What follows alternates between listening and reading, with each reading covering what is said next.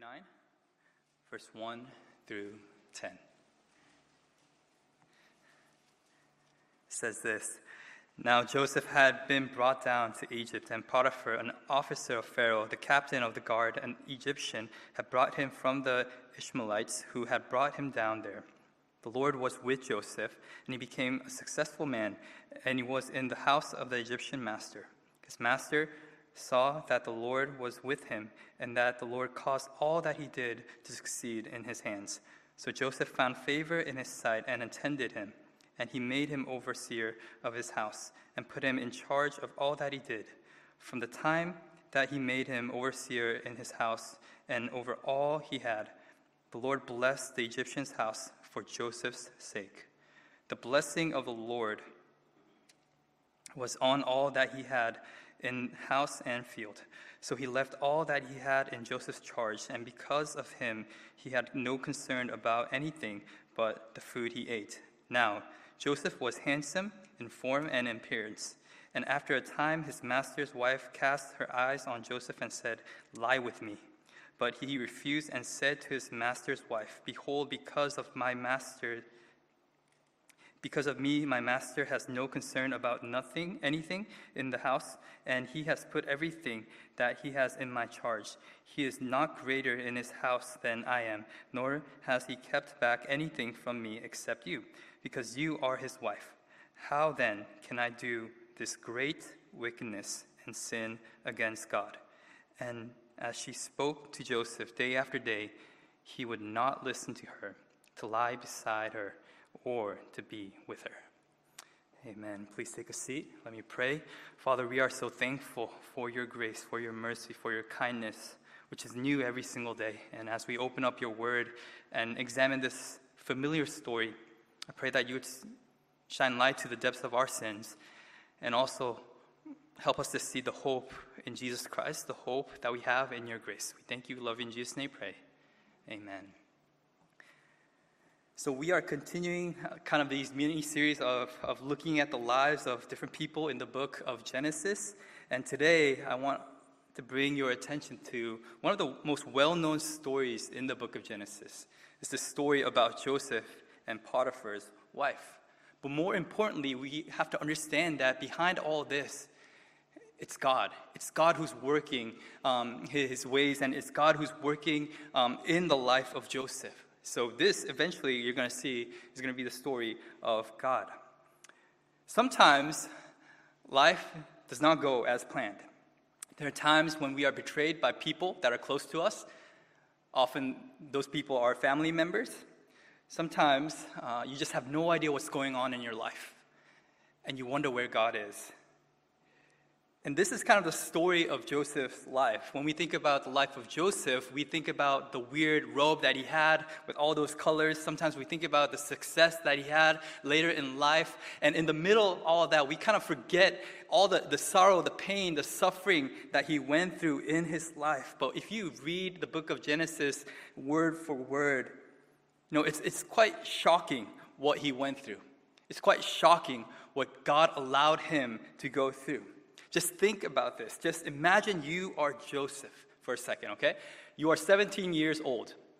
You're about to graduate from high school, right? And one day, your brothers, they throw you into a pit, not because they think it's funny, but because they really want you dead, right? And they sell you to this traveling slave trader, not because they want to be compassionate, they want to be merciful, but because they want to make some money off of you. They want to kill you, but they think, if I just kill you, it's going to be a mess. I have to clean that up. And on top of that, I'm not going to gain anything.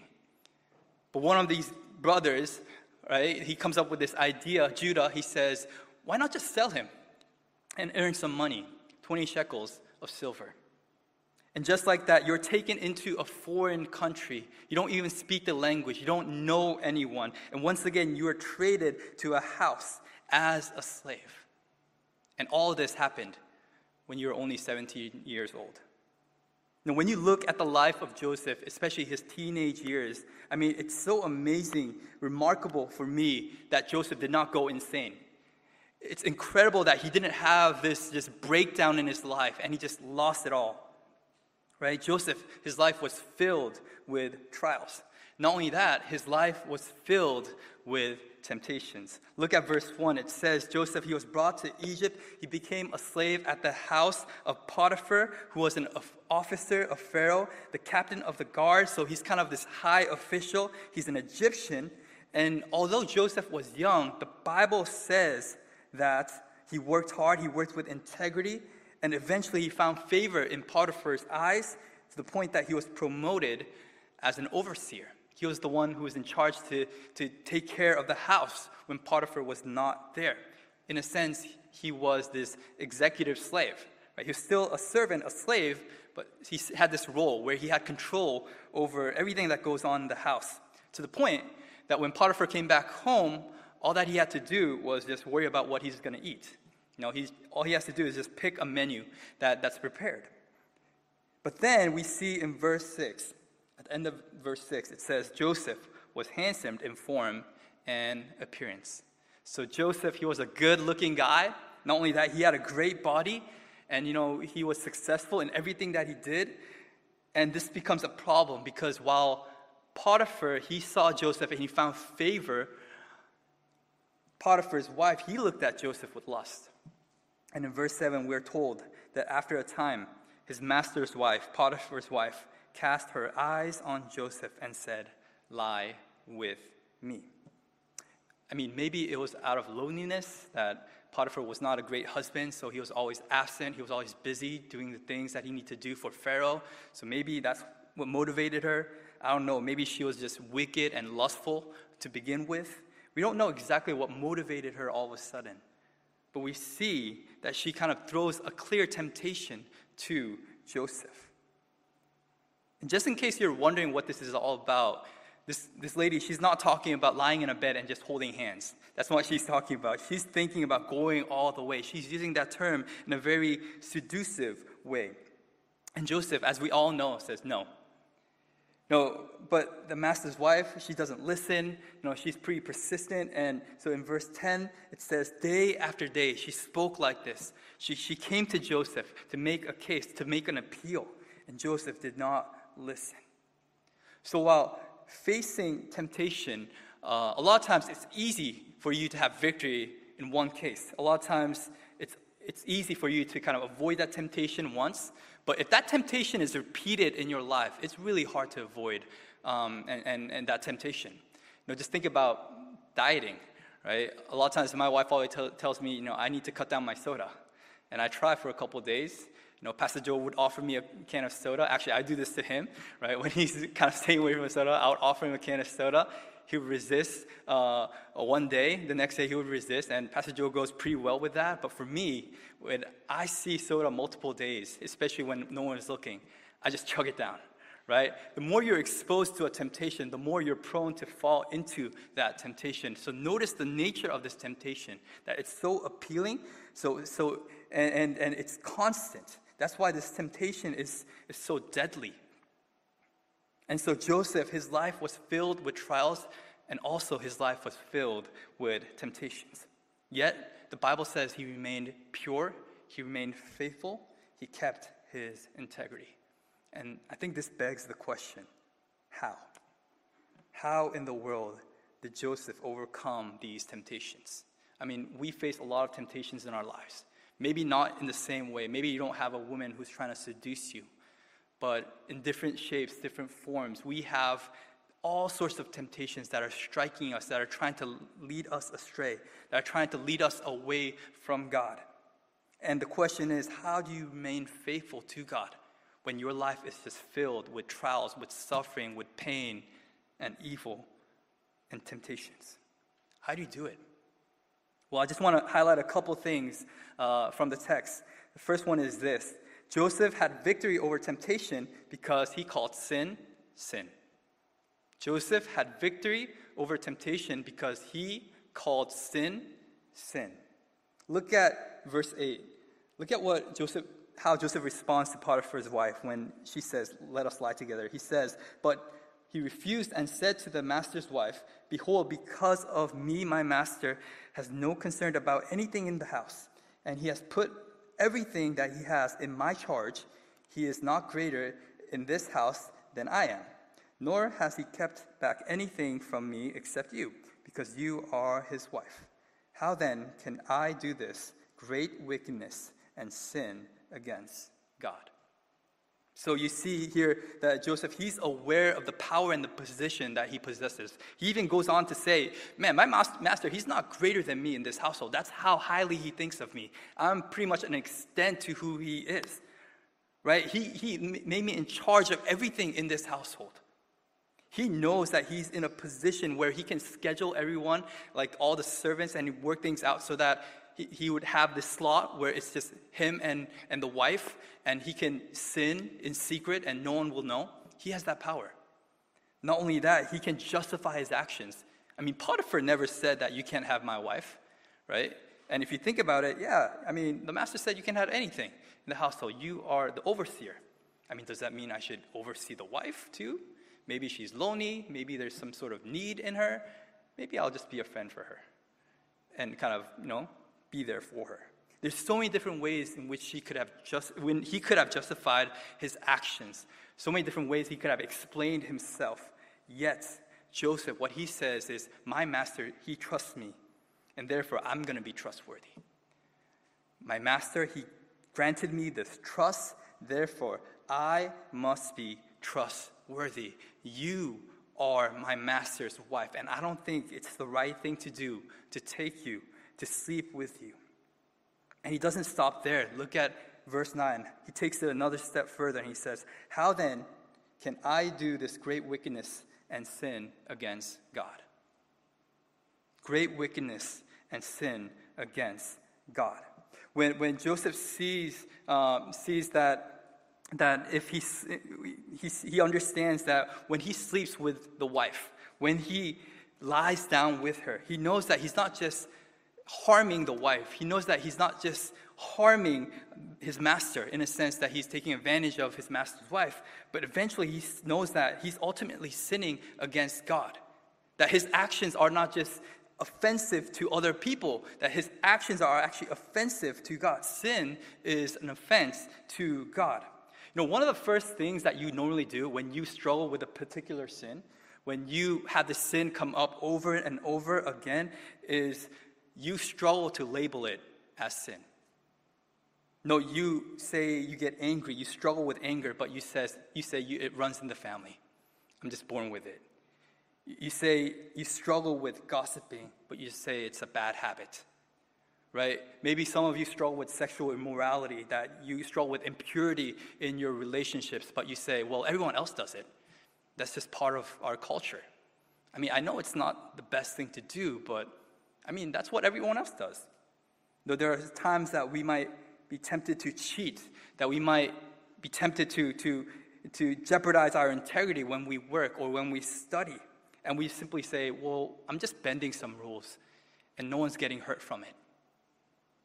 Sometimes we struggle with addiction, and we simply say, man, the reason why I struggle with this is because the people around me, because the environment that I'm in, it's because of my circumstances. Do you notice the pattern? Every single thing that I mentioned, the Bible calls sin, but for some reason, we struggle to label it as sin. A sin is a sin. We can come up with different excuses. We can come up with different reasons. We can try to explain why we struggle with this and why we kind of put ourselves in certain situations. But the Bible is pretty clear. It calls sin, sin. Not just a bad idea, not just an unfortunate kind of behavior, but it says this is a sin. And Joseph, when he recognizes this temptation, he doesn't say, oh, that's a bad idea. He says, this is great wickedness and sin against God. Joseph saw evil as evil. And that's one thing that we fail to do a lot of times. That even when we see other people, that we're so afraid of being judgmental. And obviously, we don't want to be judgmental. But to the point that we go as far as saying evil is okay. That sin is not necessarily a sin, it's just a different opinion or a different position. But the Bible is very black and white. Sin is a sin because what sin is, by definition, is an offense to God. If something is offensive to God, that is a sin. It doesn't matter what kind of situation you're in. It doesn't matter what kind of history you have within your family or within your life. Sin is a sin if it misses the mark of God. Joseph had victory over temptation because, first of all, he was able to call sin a sin. And the question I want to throw out to you is there something that you are labeling sin as something else? Is there a sin that you're struggling, but you're having a hard time just saying that it is a sin? And somehow you're trying to make excuses for it. Somehow you're trying to reason so that, you'll feel better about what you're doing. A sin is a sin. Second thing, Joseph had victory over temptation because his source of resistance was not within himself, but it was within God. Joseph had victory over temptation because his source of resistance was not within himself, but it was within God. The Bible doesn't say that Joseph had great discipline. It doesn't say that he had great character. In fact, if you see the reason why his brothers got pissed off at him, it was mainly because Joseph, he was a loudmouth. Right? He went around, talked about all these different dreams, and telling how the brothers and even the parents were bowing down to him, and he was pretty arrogant, pretty prideful. So by no means was Joseph a perfect person. The Bible doesn't say that Joseph was just exceptional, that he had some sort of, ability to self-control everything that goes within him. It doesn't say that he possessed all this wisdom and he knew exactly what was going to happen in the future. Joseph, he simply loved God and feared God. That he cared about God too much. That when he identified this temptation as sin, he cared about his relationship with God way too much. He said, I can't jeopardize my relationship with God. I can't jeopardize my purity before God. I can't jeopardize my righteousness before God because of this sin. His reasoning was not found within. He didn't say, okay, let me control this. Let me kind of, handle this situation. No, he looked to God. The only reason why he fought against this temptation was because of God. And you kind of see this pattern in Psalm 51, the famous psalm that David wrote right after he slept with Bathsheba, right after he killed Bathsheba's husband. And when David was confronted by the prophet Nathan with this simple story, he writes a psalm. He just breaks down. He says, "For I know my transgressions, and my sin is ever before me. Against you, God, you only have I sinned and done what is evil in your sight." So what's going on? David, he just committed adultery, committed murder, right? As a king, he basically did something he was not supposed to do as someone who leads the people. He disgraced the family. Yet he says, it's only against you, God. You have I sinned. Why? He knows that he harmed other people along the way. He knows that he offended a lot of people. But he ultimately realizes that the offense that he committed, the things that he did, they were against God. It was in a sense, egregious before God. Why is adultery a sin? Well, other than it's just a bad thing to do. Well, the Bible tells us that marriage is so sacred, that it's designed by God, that when you violate that covenant of marriage, that you are offending God, that you are breaking that unbreakable bond that God created between a man and a woman. And that's why adultery is such a wrong thing. Why is murder such a bad thing, other than it's just bloody and bad? Well, it's because murder is an offense against God. Because Bible says, everyone, gender or race, created in God's image, everyone is precious in God's sight, and therefore you should not take someone else's life, someone who's created in the image of God. Murder is a sin because it's an offense against God. Yes, along the way, David hurt a lot of people, and he's not neglecting that. He's not denying that, but eventually what he sees is sin is an offense against God. He sees sin in relation to God. And so when David was able to bring God into the picture, he repented. Here, when Joseph was able to bring God into the picture when he was tempted, he was able to withstand the temptation. Joseph had victory over temptation because his source of resistance was not within himself, but it was within God. Number 3, Joseph had victory over temptation because he knew not to play with fire. Joseph had victory over temptation because he knew not to play with fire. When he was approached by Potiphar's wife, his first idea is not that, okay, maybe I'm not going to go all the way with this lady, but maybe I can flirt with her. Maybe I can crack some jokes and, just kind of lighten the mood. He doesn't try to reason with her. He doesn't say, let me teach this girl a lesson and how to be faithful in marriage. No, he doesn't take those approaches. He simply refuses to be with her. He does not listen to her. He kind of stays away from her. Often, we think we can get close to fire and play with fire without getting burnt. We think that we can flirt with sin somehow and not get impacted by those sins. Often, we kind of surf around the internet and we see things, and we're not going with the intention to do anything deadly, right? We're not going to the intentions to see maybe pornography or maybe say hurtful things on the internet. You're just roaming around and you're just mindless. And when you spend hours and hours there, you all of a sudden see some wicked comments and you kind of participate in that. All of a sudden you see some provocative pictures and you're like, oh, that triggers something in you. And by the time you're realizing that you're spending hours and hours watching something that you're not supposed to see, sometimes, although drinking itself is not sinful, you wonder how much you can take. You wonder how much you can consume without actually getting drunk. You want to see how much you can play with alcohol without getting burnt. And in that case, the results are always going to be devastating. Sometimes we just wonder how hard we can party at college, right? Or in life, and until before we kind of lose our minds. A lot of times we wonder, how close can I get to this girl, this boy, in this relationship without actually going all the way? Your concern is not how to honor God in every aspect of your life. Rather, you're trying to figure out how you can tippy-toe along that fine line and not fall into sin. You're playing with fire, and you're hoping not to get burnt. In our sinful nature, we do this all the time. But Proverbs 6:28 says this: can a man carry fire next to his chest and his clothes not be burnt? The answer is no. When you take something that God created for good and you take it out of context, you take it to distort it for your self-pleasure, and you play with fire, eventually it's going to hurt you. Eventually it's going to burn you up. And Joseph knew this. He didn't try to play with the fire that was in front of him. He just ran away. He just did not talk. He did not flirt with temptation. Rather, he just stayed away. And when this happened, Potiphar's wife, we see that she becomes more aggressive.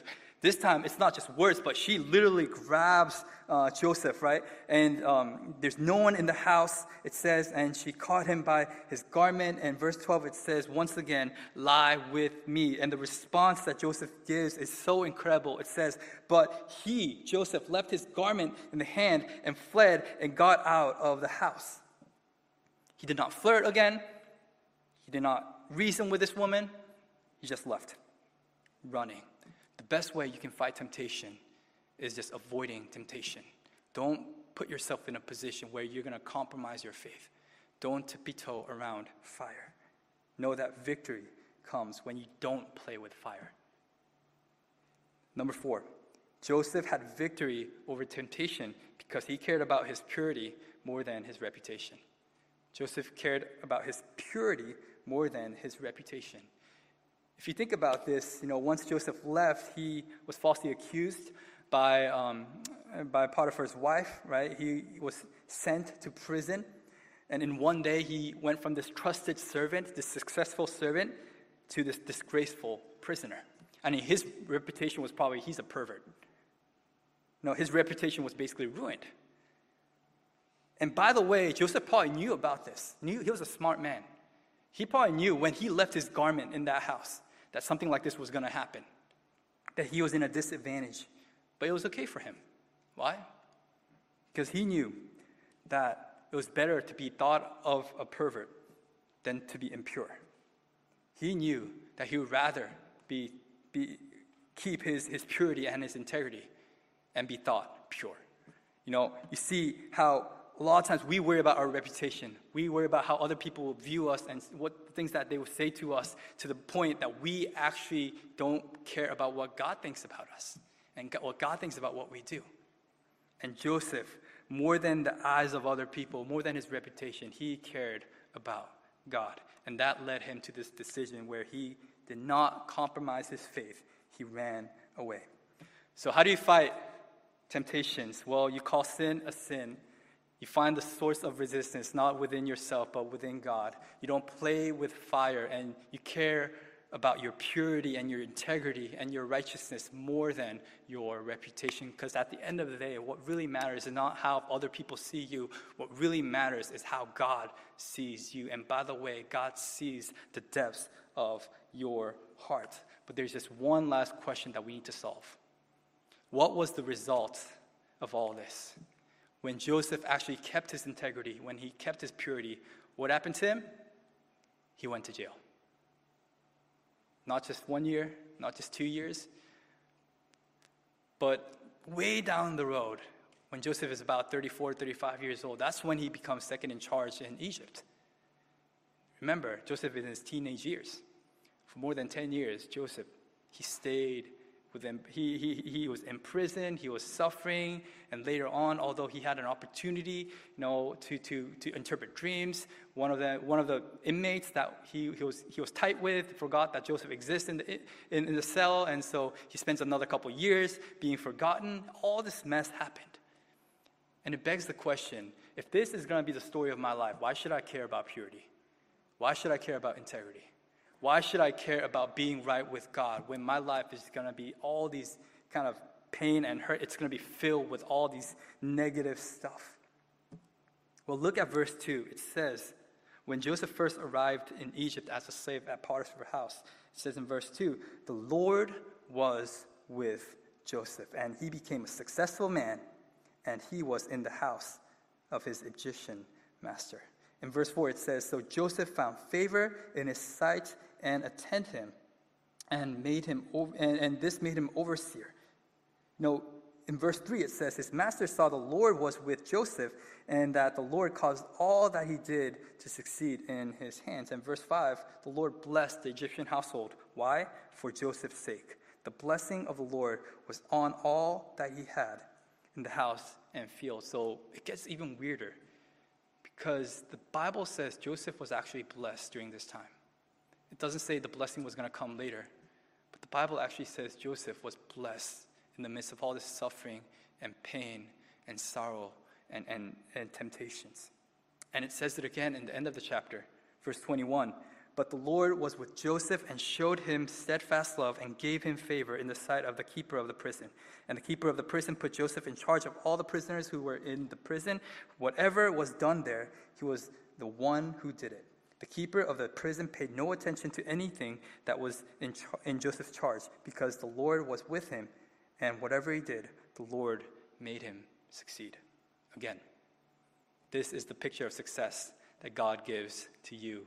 And the question is, what in the world is this? Do you see a pattern here? The success that God grants is not necessarily a favorable circumstance or an easy situation. The success that God grants you is in the midst of trials and sufferings. Number one, that he's going to be with you. Number two, that other people are going to find favor and experience God's blessings. Number three, eventually he will redeem you down the road. And that's what we see later on in the book. I always wonder, why wouldn't God answer those prayers, especially maybe people who are struggling with cancer, people who are struggling who with financial situations, and these are nice, good people, decent people, right? And they earnestly pray to God, and God doesn't do anything. That the pain just goes on and on and on. And I wonder, why would God do that if he's all-powerful, if he's sovereign, if he knows exactly what we need? When Joseph, he became a slave, the Bible says God gave him enough grace so that in the midst of all that trials and tribulation, that he would remain faithful to God. And because of that he would find favor in other people's eyes. Same thing happened in jail. Sometimes God does answer our prayers by ending a situation or by changing a situation. He does answer our prayers like that. Later on, we see that in Joseph's life, where he becomes second in command to Egypt. But notice that God also answers our prayers by giving us more grace in the midst of suffering and trials and pain so that we can remain faithful in the Lord. That is an incredible story. You know, a lot of times I meet people who are about to die. They are suffering, they're in pain, and some people, they are cursing God. Why would God just put me through this and let things like this happen to me? But then, every now and then, I'll meet people of faith, and they would say, I pray every night that God will heal me. But what's so amazing is that in my condition, even when I'm dying, I can still have hope. That somehow I can still rejoice. That somehow I still have the strength to get up and do something every single day, that my life, although I know it's going to end pretty soon, it still have purpose and meaning because of God. That's an incredible testimony. God sometimes answers your prayers by changing your circumstances, but sometimes He also answers your prayers by giving you more grace to remain faithful in your circumstances. And why is this so important? Here's why. If Joseph, if he prayed to God and God changed his circumstances, he would have not gone to prison. He would have not been treated as a slave. Maybe miraculously on the way to Egypt, someone could have rescued him and he would have been brought back to home, and the father would have been mad at the brothers. Maybe in prison, somehow there would be a jailbreak and Joseph was loose and his life could have changed. But if he did that, he would have died in a couple years. Why? Because what happens right after this is there's a great famine in all over the land. And even if he got out of that house, out of not being a slave, even if he got out of prison, he'd have died in a couple years. But what happens?